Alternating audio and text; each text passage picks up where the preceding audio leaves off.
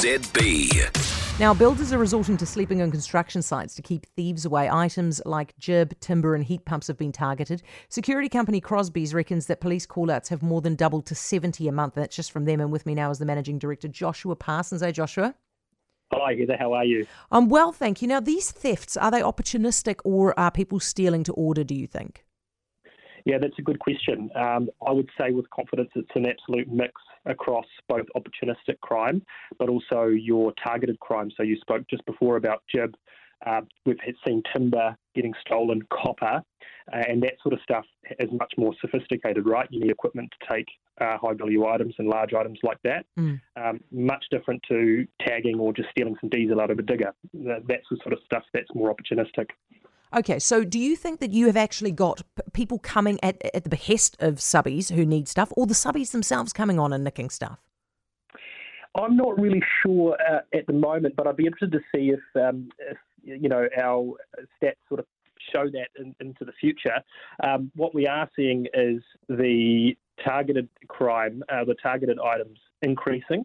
So, looking back to January this year, we had sort of 30 offences we reported to police, very opportunistic.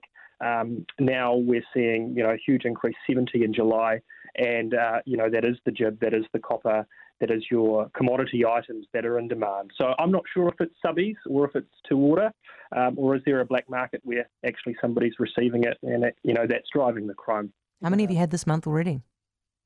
This month already, so as at the 9th of July, we had 18. So, yeah, we're tracking at 2 a day. We're probably going to set another record. Another record. Sorry, it was 70 in June. Another record in probably July this month. Okay, and so to your mind, this is just getting worse and worse. And are you aware of builders sleeping on site, are you? Yeah, so I've heard of that through, talking with industry colleagues.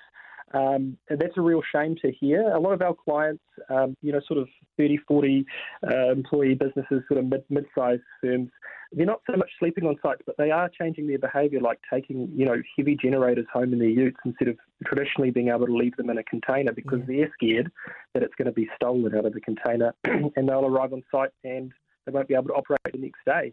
And that's a taxing job, taking that home every day, Yeah, fair enough, Josh. Thank you. Appreciate it. Joshua Parsons, Crosby's Managing Director.